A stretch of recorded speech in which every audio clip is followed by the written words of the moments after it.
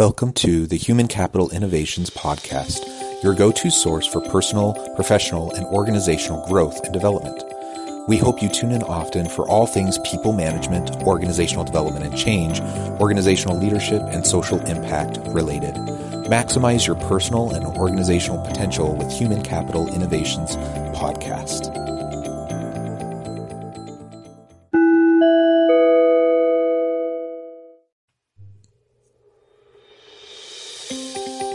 Welcome to the Human Capital Innovations Podcast.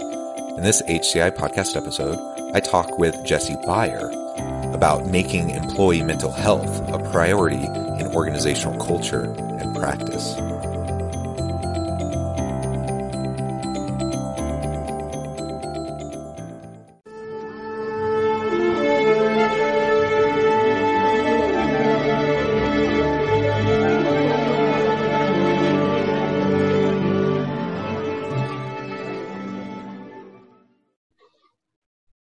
Jessi Beyer, welcome to the Human Capital Innovations Podcast.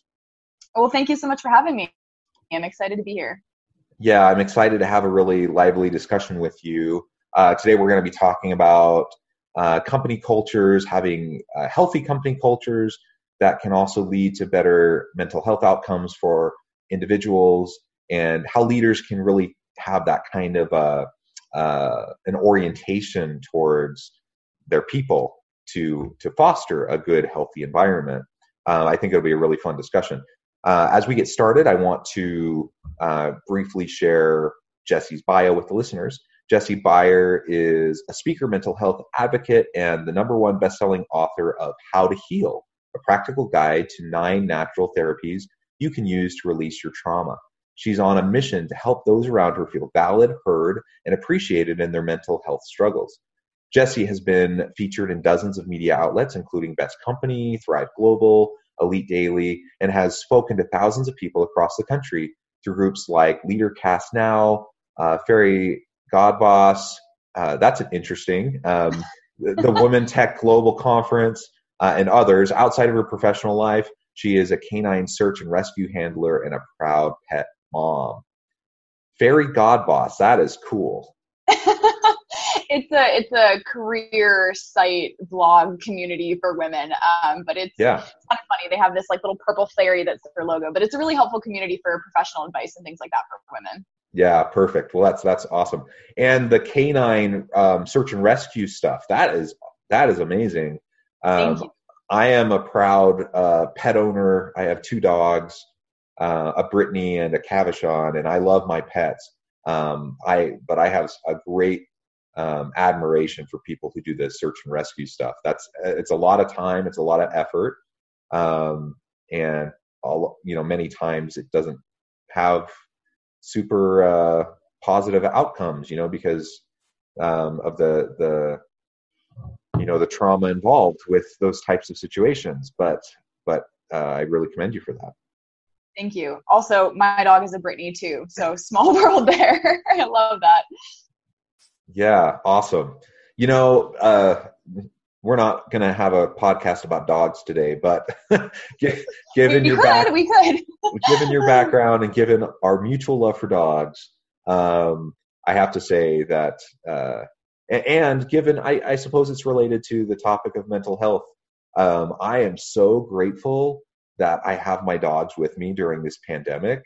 I have 6 children as well, and we need each other, and we provide so much emotional support to each other just through our family and having the pets. And man, my dogs love all of the attention they've been getting this last 4 months because everyone's home all the time. And so they just get constant loves and attention and people playing with them, whereas before people would go off to school and work and, they kind of were by themselves for a lot of the day. So anyways, it's awesome.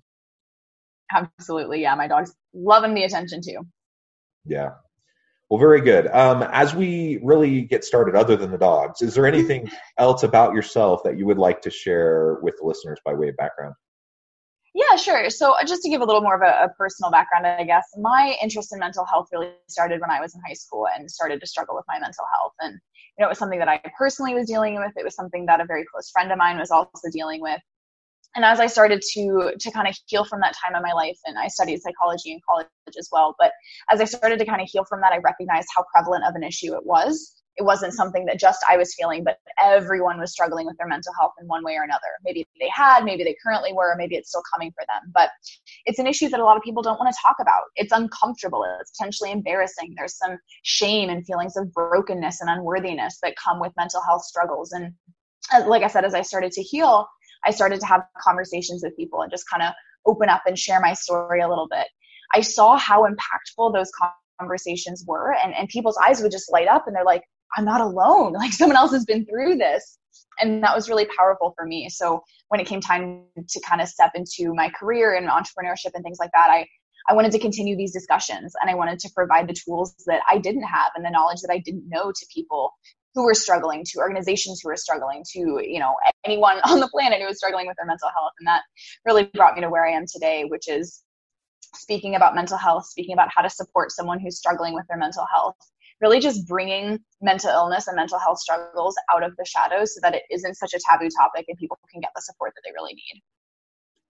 Yeah, well, thank you for that additional background. And I commend you again for your vulnerability and being willing to share. And there is, I think it's much better now than it was even 10 years ago. But it still is social stigma around it. And people, do often still feel embarrassed about it. And I still know lots of people, who really could benefit from either therapy, counseling, or maybe, appropriate medications. And they don't want to because they feel like that is a sign of weakness, which is interesting because, if I have like cholesterol issues, I don't see it as a sign of weakness to like go get my cholesterol medicine or whatever. You just go and you meet with the doctor and you get what you need and then you take your medication. But anyways, there is still some stigma behind that. And we need to collectively as a society and, down a level, to organizations, we need to think more about this and how we can better support those who may be struggling that are around us. And I think this is particularly relevant right now because, while we have mental health issues and really a mental health crisis across the country normally, now that we're in the middle of this pandemic and we have a lot of social isolation and a lot of anxiety and fear and uncertainty, that's really driving even higher levels of depression and other challenges that people are facing. And we're not with each other in a physical workplace oftentimes to, be able to provide perhaps some of that emotional support that we could have in the past. So I think it's even more of a challenge for organizational leaders today to be thinking about how can I, really reach out to my people and make sure that they're doing okay? How can I better support them? And so I look forward to having that discussion with you. Mm-hmm, absolutely. It's interesting that you bring that up because I was actually just reading about some numbers on this yesterday. And it's something like 56% of Americans feel like this quarantine has negatively affected their mental health. The SAMHSA emotional distress hotline usage of that has gone up by 1,000% this spring. And then an online therapy company called Talkspace, they've had their user base increase by like 65% from mid-February to the beginning of May. All of this because of the quarantine and COVID-19. So you're absolutely right. It's even more critical now that employers and organizational leaders are taking care of their employees and reaching out to their employees and really just making their mental health a priority.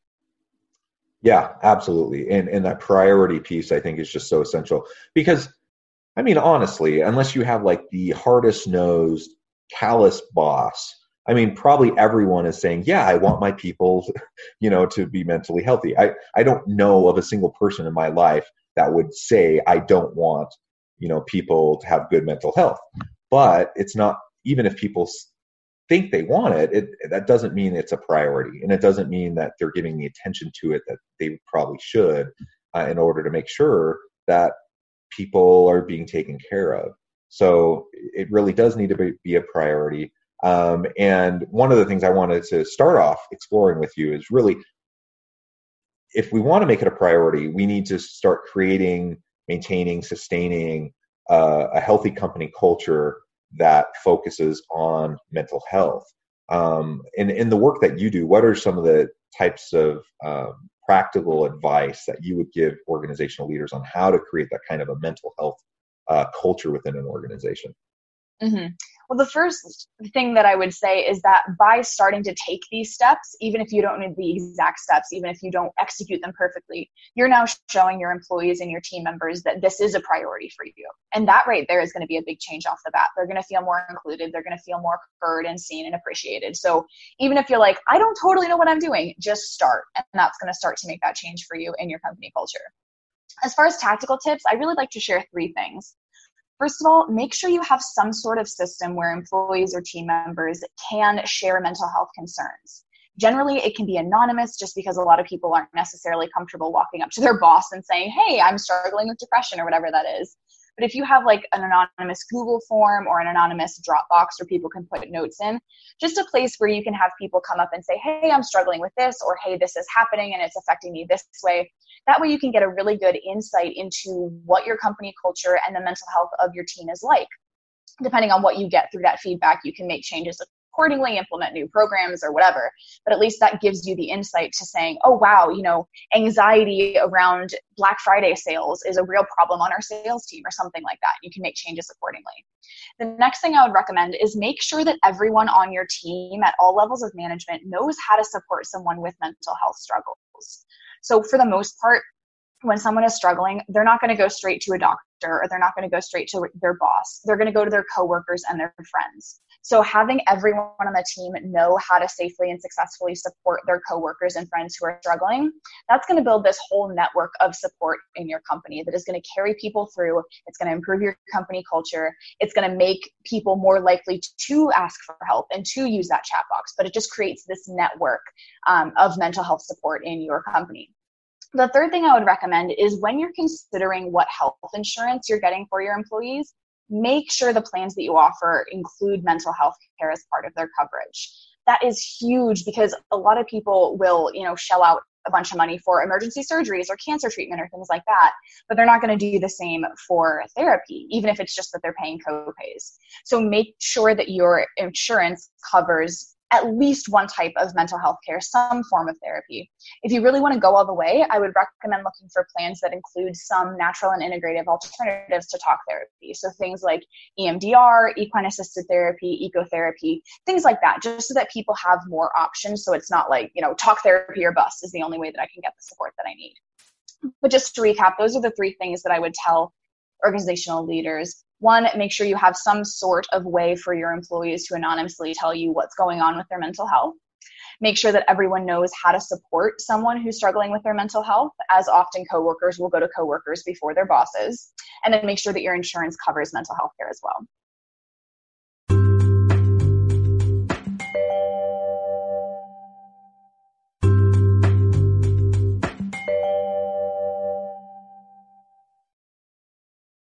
Excellent tips. And might I just reiterate the anonymous piece, because there really is fear among a lot of employees that their employer could use it against them when making, promotion decisions, assigning new roles or assigning new tasks or responsibilities. And this sounds crazy, but I've seen multiple organizations who say they have anonymous types of systems in place, but they still track things like IP address. So when someone actually puts something in, they track it. And I had one administrative assistant to a CEO tell me maybe 2 years ago that they did that on purpose, and they did track people down. So they would encourage people to submit. They would say it was anonymous. And then once people submitted, they would go and track them down so that they, would know what to do with that person. They framed it as being a positive, like we are doing this so we can better, help this person. But I mean, that obviously creates a context of mistrust, and people, when that happens, then people are going to clam up and they're not going to share because they feel like they're going to be retaliated against. So we just really need to make an authentically anonymous type of a system that will allow people to seek the types of resources that they need. And ultimately, if we want a culture that prioritizes mental health, then we have to, I mean, part of that is creating a culture of just general empowerment and trust within an organization where people feel empowered and where they feel like their employer cares about them and has their well-being at heart, whether it's physical, mental, social, emotional, whatever the type of well-being we're talking about, right? And so unfortunately, a lot of organizations don't have that kind of a culture, and there's more of an adversarial relationship between workers and management. And when that's the case, it's going to be hard to get to the point where we can focus on mental health if we can't even do like the basics of having like a positive people-centric work culture. So these are the types of things I think leaders can and should be thinking about. Mm-hmm. That's so sad that one organization kind of twisted that form of the anonymous tip box there. One tip that I could give for people, if you really want to make this anonymous and you have a physical box that you're using in your office space or something like that, put a lock on it so that people, other coworkers can't open it up and read other people's notes or anything like that. And then also put the box in the bathroom, because there's no cameras in the bathroom. So there's no chance that, you're going to get caught on security footage submitting that you have a mental health concern or something like that. But there's a little more privacy and a little more intimacy with it being in the bathroom. So if you as an employee are suggesting this to your employer, or you're an employer who really wants to make sure this is anonymous and safe, put a lock on it and put it in the bathroom. That's about the best you're going to be able to do with that. Yeah, great tip. And it's sad that we have to, talk about it in those terms, but we want to take steps to reassure people, right? And that, especially if people feel like there could be retaliation, they're just worried about the social stigma of it all. Then we can do simple things to make sure that they feel that reassurance about what they're sharing. So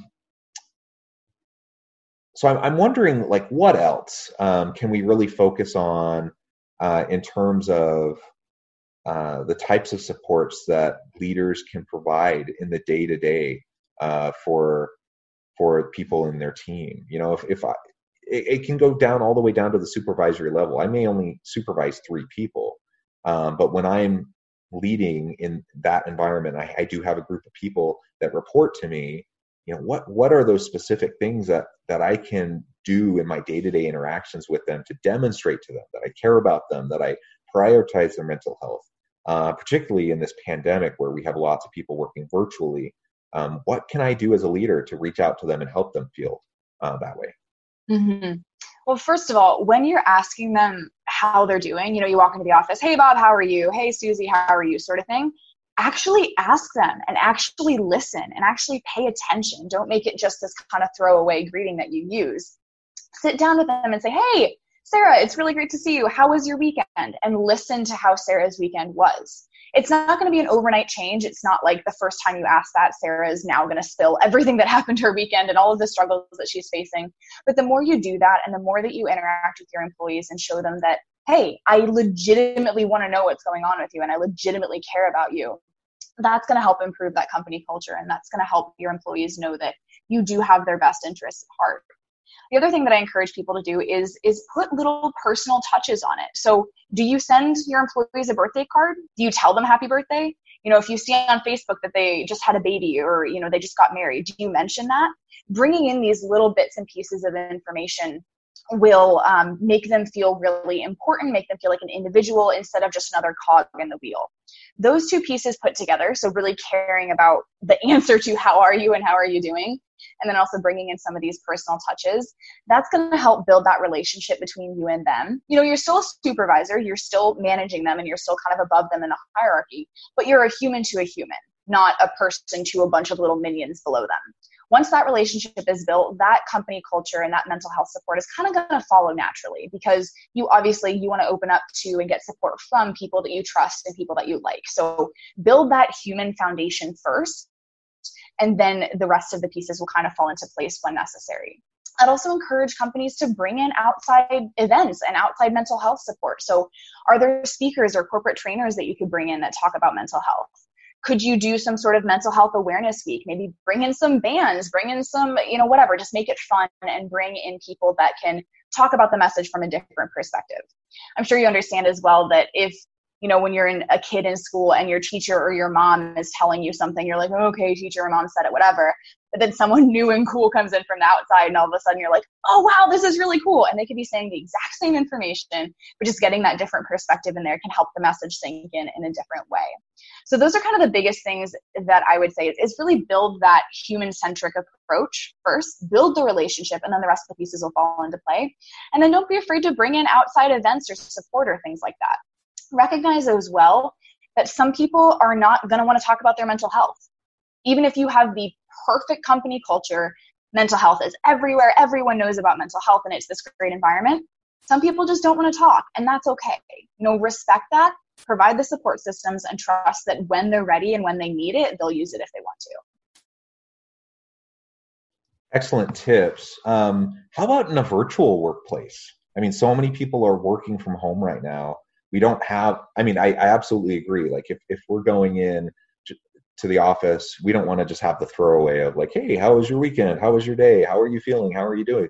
And then you smile, you nod, you walk away. But we don't have those, like a lot of people don't have those types of encounters right now because they're working from home. So if I'm a supervisor or a leader, what can I do to proactively make sure that my team is dealing, with all the stress, anxieties, pressures of this COVID situation? Mm-hmm. Well, a lot of those things you can still do. So, when you hop on a Zoom meeting for your weekly team meeting, you can still have those personal, hi, how are you? How was your weekend sort of deals. You can still bring in outside support and do virtual trainings or socially distanced trainings at a park or something like that. You can still send out birthday cards and reminders and things like that. So a lot of these things you can still do, but especially because we are in a virtual environment and we are working through a global pandemic and so many social justice issues, just ask your employees, hey, Sarah, how you doing? Saw you were a few minutes late, saw you looked a little tired, whatever that is. How are you doing? How can I help? One of my favorite things to say to people, well, I guess two favorite things, is when I suspect they might be struggling, suspect they might need a little extra support.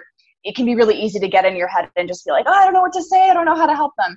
Just ask, how can I help you? What can I do to support you right now? That's a very non-threatening approach. They might say, oh, no, I'm fine. I'm all good. And then, okay, whatever. Or they might tell you how they can help, how you can help them. The other thing I like to say is when I do find out that someone is struggling, whether it's with their mental health or their productivity or whatever it is, just I hear you and I'm here for you. This lets them know that, hey, I acknowledge what you're telling me. I receive what you're sharing about what you're struggling with. And I'm also here to support you, and then you can follow that up with, how can I help? How can I support you? Things like that. But having those conversations and really making sure that you're listening and offering support and still kind of building that environment, even over a virtual setting, is really important. The other thing you can do is periodically send out various resources. So maybe you were reading over the weekend a great book about an inspiring mental health story, or you read a blog post or listened to a podcast episode. You can just shoot that out to your team over email and say, hey, I was listening to this, thought it was really interesting. Maybe some of you guys would like to read it or listen to it. Just send it out there. Some of them will, some of them won't, but you're still sharing those resources and letting them know that you are prioritizing mental health and you are continuing to develop your own mental health skills throughout this pandemic. Yeah, I love those tips. And it reminded me of it was early on, once everything shut down because of the pandemic. It was probably early April. And I was in a meeting where a vice president was with it was a leadership meeting, and it was on Zoom, and there was this big long agenda. So all these things that this leader wanted to get through. And she impressed me so much because she checked in with everyone at the beginning of the meeting, like genuinely, authentically, like went around the horn, gave everyone a chance to share. And then after, maybe 15 minutes of that in this meeting, she took a step back and she just said, you know what, we had an agenda today, but given the anxieties everyone's feeling, I don't think we should do it. I think instead, let's talk about what we can do to help each other. Let's talk. And that's what the meeting ended up being. Instead of this kind of conceived agenda of all these action items that had to occur, she modeled and demonstrated for everyone else. And all the people in that meeting were also leaders. They were also people that had people that reported to them. And she modeled for them how important it was to prioritize their mental health in that moment. And she recognized that there was a lot of stress, there was a lot of anxiety. That was back when school was still in, and a lot of people had kids at home while they were trying to work at home and trying to help their kids with school. Just all of that stuff that was just so hard. And she recognized that there was nothing incredibly urgent about any of the action items she wanted to cover in the agenda. Like that could happen next week. Right now we need to focus on people. So I loved that. And I think you just shared a bunch of tips that are pretty simple that I think if leaders can try to implement, will have immediate impact.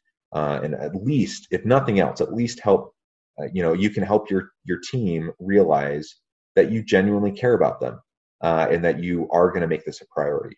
And if we can do that, that's half the battle. Absolutely. Absolutely. I totally agree. And I think that what a lot of people don't understand is that mental health is not this like intangible out there thing that only affects some people's company cultures. Like, no, it's a hometown issue. Just to share a couple of numbers that can kind of back this up. The Society for Human Resources Management estimates that over the past 5 years, $223 billion have been lost in companies because of poor company culture. Furthermore, the Journal of the American Medical Association estimates that $225 billion every single year is lost due to mental illness and substance abuse in both presenteeism and absenteeism and all of the things that occur because of that. And so if you're a company and you're like, okay, yeah, mental health is cool and all that, but it doesn't matter for me because I'm not this tyrant boss or, whatever it is that you're using as that excuse for yourself. Think about what poor company culture and mental health could do for your bottom line. And if that doesn't motivate you to put your employees first and recognize how important it is to have a people-centric business and use everyone's strengths to the best of their abilities, then I would probably reconsider whether a management role is right for you. But the point of me sharing this is that there's more to this than just making people feel good. Like, this is good business. This is good human skills. This is community justice. This is everything that it means to be a member of a group of people. It all comes down to how you interact with them, how you support them when they need it, and how you create a culture that lets them know that they're important. Well said. Well said. We're about out of time, so we'll end on that note. But before we close and part ways, I do want to give you a chance to share with the listeners how they can get in contact with you, reach out to you, and learn more about what you're doing in your work. Absolutely. So I'm on Facebook and Instagram at Jessi Beyer International. That's Jessi, B as in boy, EYER International. And I'm sure that'll be linked below. The best way to probably get in touch with me and really figure out what mental health looks like in your company and things like that is just to book a call with me so we can chat things through and see how I can support you, how you can support your team, and kind of work through that. So feel free to message me on Instagram or Facebook, and I will go ahead and send you my link to set up a call. But love to help you out and chat with you guys and see what we can do to make sure that your mental health and your team's mental health is staying a priority throughout this pandemic. Awesome. Well, thank you so much, Jessi. It's been a real pleasure talking with you. I encourage my listeners to reach out, get connected with Jessi, set up a call, have a conversation. I think, it's always important, but at this particular point in time, I think it's even a heightened level of urgency that we think about these issues and truly make this a priority. Thanks again for everyone's time today. I hope everyone stays healthy and safe and that you have a wonderful week.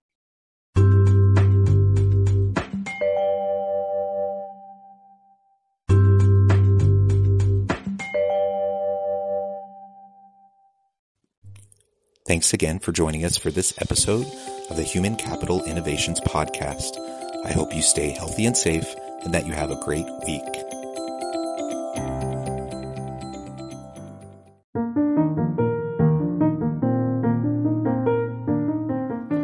Check out our new weekly LinkedIn newsletter, Alchemizing Human Capital, exploring industry trends via original research and interviews with executives and thought leaders from across the globe. We look forward to having you join us. Make their Christmas unforgettable with Goat Guns. Looking for the perfect gift for your husband or man who is a gun lover? Look no further.